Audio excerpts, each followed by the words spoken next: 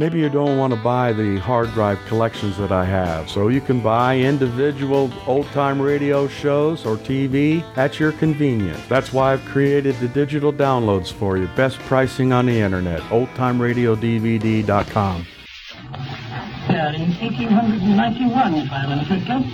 91, 92, maybe it was those 3 hours, I'm not certain. Anyway, I do know that we had stew, Phil and Harry that morning. There's something about Phil and Harry that you don't forget. Delicious at the time of eating, but the aroma does linger. But anyway, it was a beautiful, sunshiny morning.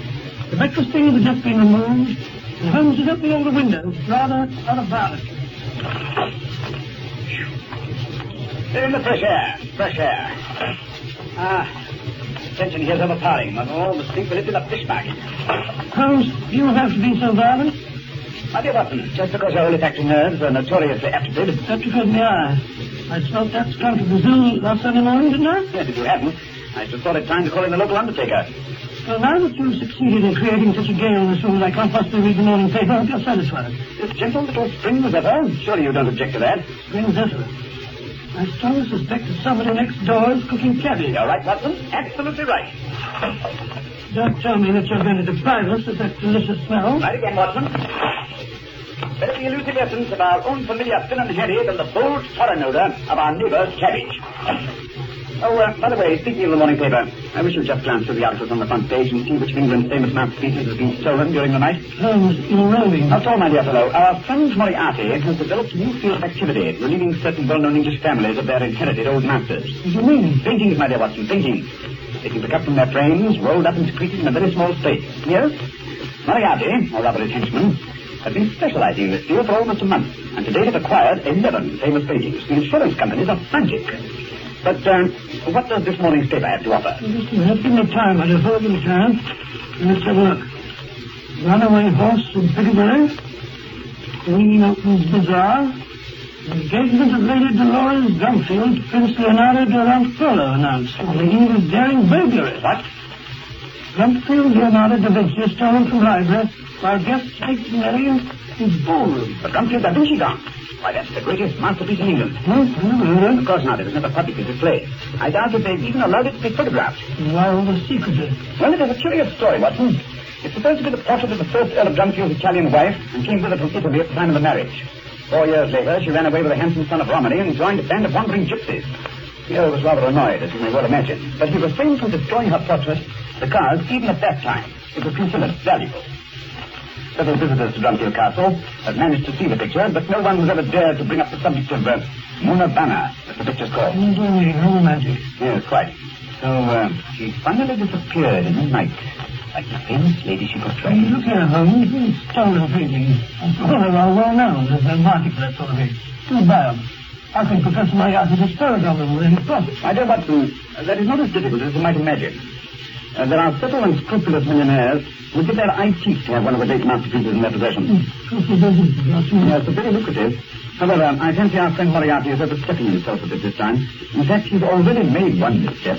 Just one little misstep. Nothing for which I could lead him into a court of law, but it was more than he could well afford.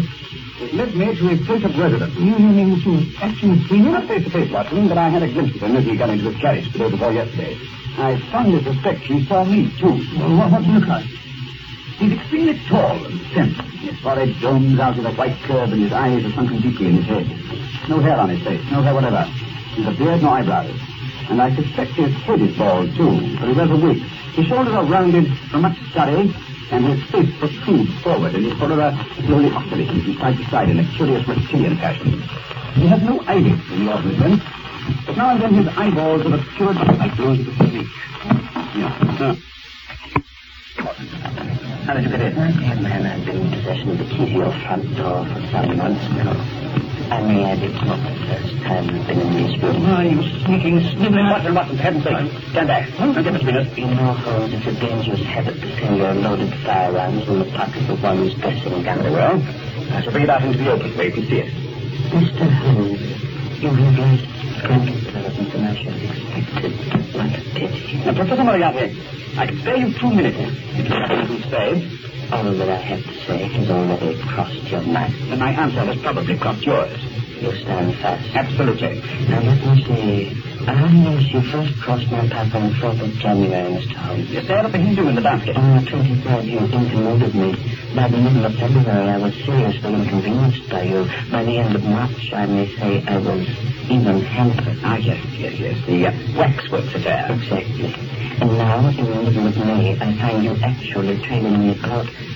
Where it almost amounts to persecution. Yes. I hope you've noticed that. A few moments at this rate, and I might even be in danger of losing my liberty. The situation is, of course, becoming quite impossible. Indeed. Have you any suggestion to make? You must drop it, Mr. Holmes. Really must, you know. Oh, come now, Professor Moriarty. My dear Mr. Holmes, I'm quite sure that a man of your intelligence will see there can be but one outcome to this affair. You must withdraw. I urge you to withdraw. Very considerate of you, I'm sure. You stand not only in my way, but in the way of my entire organization, the full extent of which you, with your cleverness, have been able to realize. You must step aside, Mr. Holmes, or be trodden underfoot. I'm afraid that in the pleasure of this conversation, I'm neglecting my other business. 2 minutes was up 30 seconds ago. Don't be hasty, Mr. Holmes. I'll give you until tomorrow to think it over. Very good of you. But I'm quite prepared to give you my answer now. Oh, what can you think of that is, will you? No, John. Yes? Oh, thank you very much. It's a telegram for you, Holmes. No? See what it's about. You what? Well, Jones. Right. What's it say? I can't wait till I get my spectacles. Here we are. Grumfield's Da Vinci insured with us for £10,000. We are relying on you to find it. Lloyd. You're not going to take the case, Mr. Holmes. And why not? Because it isn't safe. Watson, take a message to Lloyd. Thank you. Delighted to accept the commission. We'll go down to Drumfield Castle this afternoon. Signed Sherlock Holmes. There. I think that will serve to answer both you, Professor Moriarty, and Lloyd. It does that indeed. But I promise you you'll never succeed, Mr. Holmes. I say your days are numbered. Still, if by some freak of destiny you should be responsible for my destruction, rest assured that I shall do as much to you. You've paid me several compliments, Professor Moriarty. Let me pay you one in return. I will say that if I were assured of your destruction, I would gladly, in the interests of public safety, face my own. I can promise you the one, Mr. Holmes, but not the other. Good day. Last night, that night, it's a love match, it's a right one. You always come on a morning air somewhere from the sly. It's got so I don't dare turn the corner. Mind coughing, too. It's got to be an attitude. And I coughed so much, and the said he was scared that I was coming down with the cruiser. You were saying that Lady Jolly had something to do with this room being closed up after the robbery. That she did, sir. Said that that's what they did in mystery stories to preserve the clues. Quite right. Yes, that's good. Very Hopkins, how did you happen to come into this room and discover the picture was missing?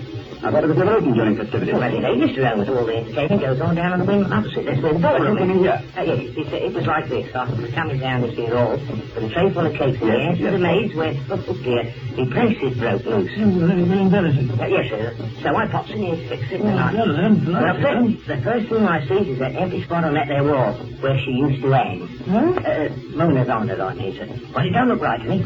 So I run straight to the window, and there I see that ladder propped up against the windowsill like it is now. Mm-hmm. And the gig driving away like the devil itself was after it over that long hill. Yes, So then I let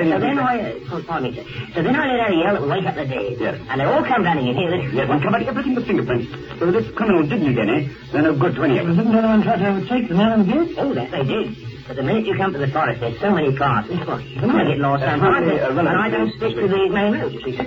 Well, they found the frame, lying at the bottom of the mill pond. You couldn't see it, all gold and big as a table. Yes. But the picture wasn't in it. Cut out, eh? Yes, sir. At least that's what they tell me. Now, of course, was this window shut or open when you came into the room? Why, it was shut, sir. They always shut it in the evening. Master's orders. He's very strict. I wonder if the burglar knew about that.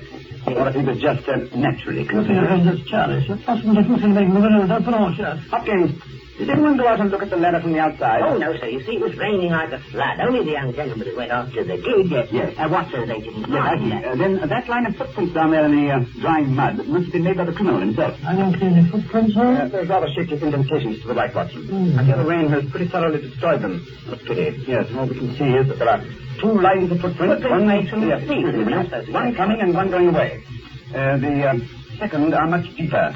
The frame has been very heavy. Now, Hopkins, will you tell Lord Brumfield that I'd like to speak to him here in this room if it's convenient? Oh, very good, sir. That's very much if you'll come. Oh, really? Oh, yes, sir. You see, he was anxious as how this unfortunate occurrence shouldn't make any difference about Lady Dolly. Yes, I know that. I understand about Lady Dolly. Yes, of course. Well, he says the police can come and investigate all they ever mind. That's what he said, yes. And even the rest of them, they're just going to pretend it never happened, and they don't want to hear any more about it. Well, suppose you tell him, because if he doesn't come, I shall have to advise Lloyd against taking this insurance. Yes, sir. Yes, oh, by the way, I must tell you about those...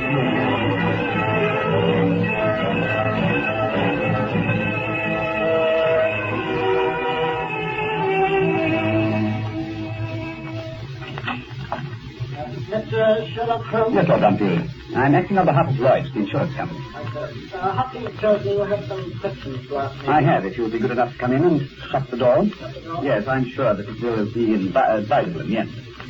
Well, if you say so. Now then, Lord Brumfield, is there anything missing from this room besides the Monodana, as I think she was called? Certainly not. You seem very positive, Lord Brumfield. This room is filled with knickknacks. This jade snuff box, that ivory statue, the set of crystal scent bottles, any one of which could have easily been slipped into the pocket of a thief and converted to quite a tidy little sum, and yet you say nothing is missing. Well, no, that's good. I hadn't looked very Now, carefully. a jade snuff box, for instance. You'll be ready to swear that it's the one that always stands on your desk? Well, yes, of course, but... Examine it closely. Jade is easily imitated, you know. You are convinced that it's not a copy of the original? No. Jade is a hobby of mine. I can tell it by the way it feels. The surface, you know. I see. Thank you. I'll put it back. Look at him. Surely you can take those down to the word for it. He's a jade than you do. Why are you examining it with a magnifying glass? This is what's right. Conferred their alarms or conveniences of that sort, because they considered it about good. And now it's gone. All you're able to realize is £10,000. What you didn't sell it before this happened? Surely you could obtain several times that amount for it. Well, you're wrong. Oh, indeed? Yes, you see, that portrait was in chaos. It was part of the estate, like the trust in the surrounding ground. Each heir to the Brumfield title has the use of them while he lives, but at his death they must be turned over intact to the next in line. I understand for dealing with one's income, not even touch the capital. But in this case, there was very little income. Am I right, Lord Brumfield? That's why you did it. And I understand. Yes, I think you do. The Da Vinci was stolen from this house with the help of someone on the inside. And that person was you. Mr. Holmes, I was not a Remember that I'm not a member of the official police force. If I were, I'd be obliged to charge you here and now and have you removed to jail. Well, it is unspeakable that I should have... As it is, my only interest is that Lloyd shall not be obliged to pay the insurance money. I'm in no way concerned if a country gentleman wishes to rob himself. That is, as long as it's not at the expense of my client. Tell you I didn't do it. Why, it's preposterous. Oh, it's terrible. I must have the insurance money. You can't prove anything. That's where you're wrong again. If you'll come here a moment, I think I can prove it to you. Now then, get out of that window. The ladder by which the staging was removed is still here, as are also the footprints of your accomplice coming and going through the mud. You will notice that the rungs of the ladder are caked with mud where he placed his boots. The mud stops on the third rung from the top. And there's none in the room. Therefore, Moriarty's men did not enter the house. And see that. Oh, why suspect me? One of the servants or the guests. The house was full of people, all right. But only one man left the print of his thumb high up on the wall as he stood on the library ladder to remove the painting, and that thumbprint corresponds exactly to the one that you just made on this little jade box. Good heavens, I put the painting down from its hook, and it's the man who was waiting at the top of the ladder, and from force of habit, closed the window after him. That was the most damning clue of the lot. That closed window. Can you imagine a thief weighed down with a very heavy painting, 6 by 4 in size, and keeping back and forth on the top of a rickety ladder? Can you imagine the gentleman lightly holding this treasure in one hand, while with the other he considerately closed a hidden window, which moreover is in the habit of sitting? All right. What should I do? The proud Italian-handed and sits on the marriage bed. It's my only child, Mr. Holmes. Day after day I've kept this big barracks for the castle, and such a good paler and paler. But I decided to take matters into my own hands. I don't regret it. I'll do it again tomorrow. My only trouble is that I was found out. I sympathize with you, Lord Brumfield. I'll admit that now and then I have regretted my remarkable powers of observation. By the way, can you give me a description of the man who carried off the painting? I don't suppose you know his name. No, I'm afraid I don't. He was tall, small, bullet-shaped head, fine jaw, and just that hair. Scar leading to his left ear? Why, yes. I thought so. Cannonball Charlie. Hello, Dunfield. I think we should be able to at least recover your Monavana for you. Yes, sir. I don't want any. I never want to see that face again. I couldn't bear to see Monavana looking down on my daughter. Broken man. Broken man? But I've seen him dead, Lord Dunfield. I just explained it. Yes, I understand. But I may be able to arrange even that. You see, after all, I'm not a member of the official police.